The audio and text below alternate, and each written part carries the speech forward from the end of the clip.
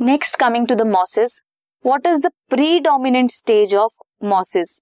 Predominant mean सबसे ज्यादा कौन सी स्टेज डोमिनेंट है मॉसिस की लाइफ साइकिल में? That one is gametophytic stage.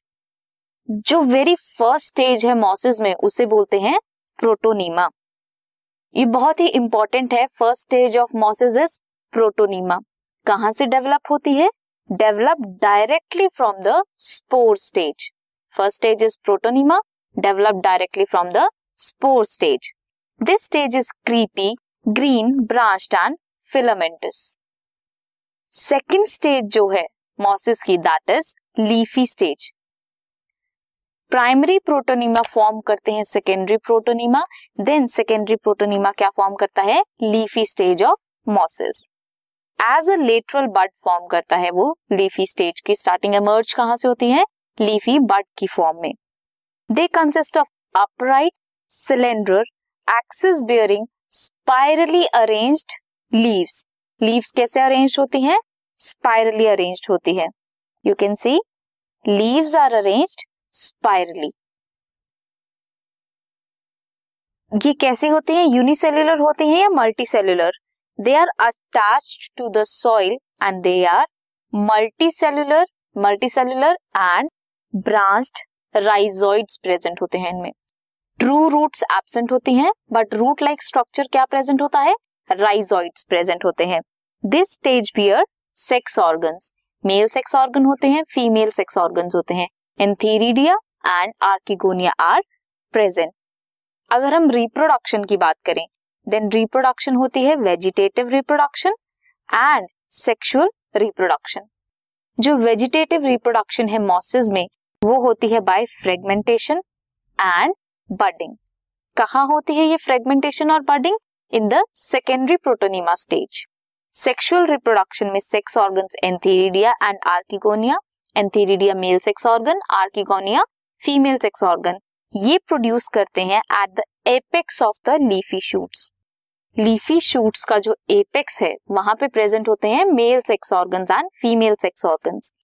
Fertilization के बाद क्या होता है? जाइगोट डेवलप होता है आर्किगोनिया में into a sporophyte. Zygote archegonia और एंथीरिडिया से जो भी मेल और फीमेल गैमेट्स हैं वो फ्यूज करेंगे, जाइगोट बनाएंगे, देन स्पोरोफाइट बनाएंगे। वो स्पोरोफाइट कंटेन करेगा फुट, सीटा एंड कैप्सूल। जो स्पोरोफाइट है मॉसिस में is more elaborate than that of liverworts. Capsules में क्या होगा? कैप्सूल्स में स्पोर्स होंगे। ये स्पोर्स जो हैं आफ्टर मेयोसिस रिलीज होंगे and mosses have an elaborate mechanism of spore dispersal. Spores जो हैं वो फॉर्म्ड होंगे मेयोसिस में एंड स्पोर्स के डिस्पर्जल के लिए एक बहुत ही अलग से मैकेनिज्म है। एग्जांपल्स हैं इसके मॉसिस के Funaria, Polytrichum and Sphagnum. Now we will see the life cycle of bryophytes.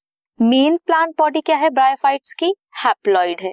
Haploid जो स्टेज है दैट इज डोमिनेंट स्टेज, इसीलिए गैमेटोफाइटिक स्टेज इसकी डोमिनेंट स्टेज है।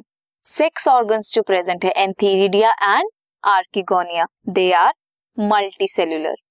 मेल सेक्स ऑर्गन क्या था? एंथीरिडियम, जो प्रोड्यूस करता है biflagellate antherozoids, and female sex organ archegonium, जो फ्लास्क शेप्ड है एंड प्रोड्यूस करेगा एग्स। अब इनकी लाइफ साइकिल कैसी होती है? एंथीरिजॉइड्स और क्या रिलीज होता है? एग्स रिलीज होते हैं। एंथीरिडिया से स्पर्म और एंथीरिजॉइड्स रिलीज होंगे एंड फीमेल आर्किगोनिया से एग रिलीज होंगे। जो स्पर्म है वो रेन ड्रॉप या फिर वाटर की हेल्प से डिस्पर्स होंगे और रीच करेंगे अप टू एग। आर्किगोनिया में फर्टिलाइजेशन होगी एंड जाइगोट फॉर्म होगा। जाइगोट फॉर्म होने के बाद क्या होगा? एम्ब्रियो स्टेज आएगी। एम्ब्रियो स्टेज आने के बाद यंग स्पोरोफाइट फॉर्म होगा। यंग स्पोरोफाइट मैच्योर होगा एंड उसकी डिफरेंट डिवीजन होगी। फुट, सीटा एंड कैप्सूल्स अलग अलग डिफरेंशिएटेड पार्ट्स में दिखेगा। जो कैप्सूल है वहां पे मियोसिस होगी एंड स्पोर फॉर्मेशन होगी। स्पोर्स के बाद क्या होगा? प्रोटोनीमा स्टेज आएगी। प्रोटोनीमा स्टेज क्या है? प्राइमरी स्टेज है। प्रोटोनीमा स्टेज के बाद सेकेंडरी प्रोटोनीमा स्टेज आएगी। Then male and female gametophyte produce होंगे। फर्दर ये साइकिल रिपीट करेगी। ये थी ब्रायोफाइट की लाइफ साइकिल।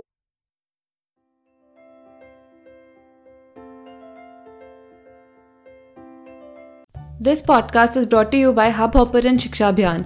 अगर आपको ये पॉडकास्ट पसंद आया तो प्लीज़ लाइक, शेयर और सब्सक्राइब करें और वीडियो क्लासेस के लिए शिक्षा अभियान के यूट्यूब चैनल पर जाएं।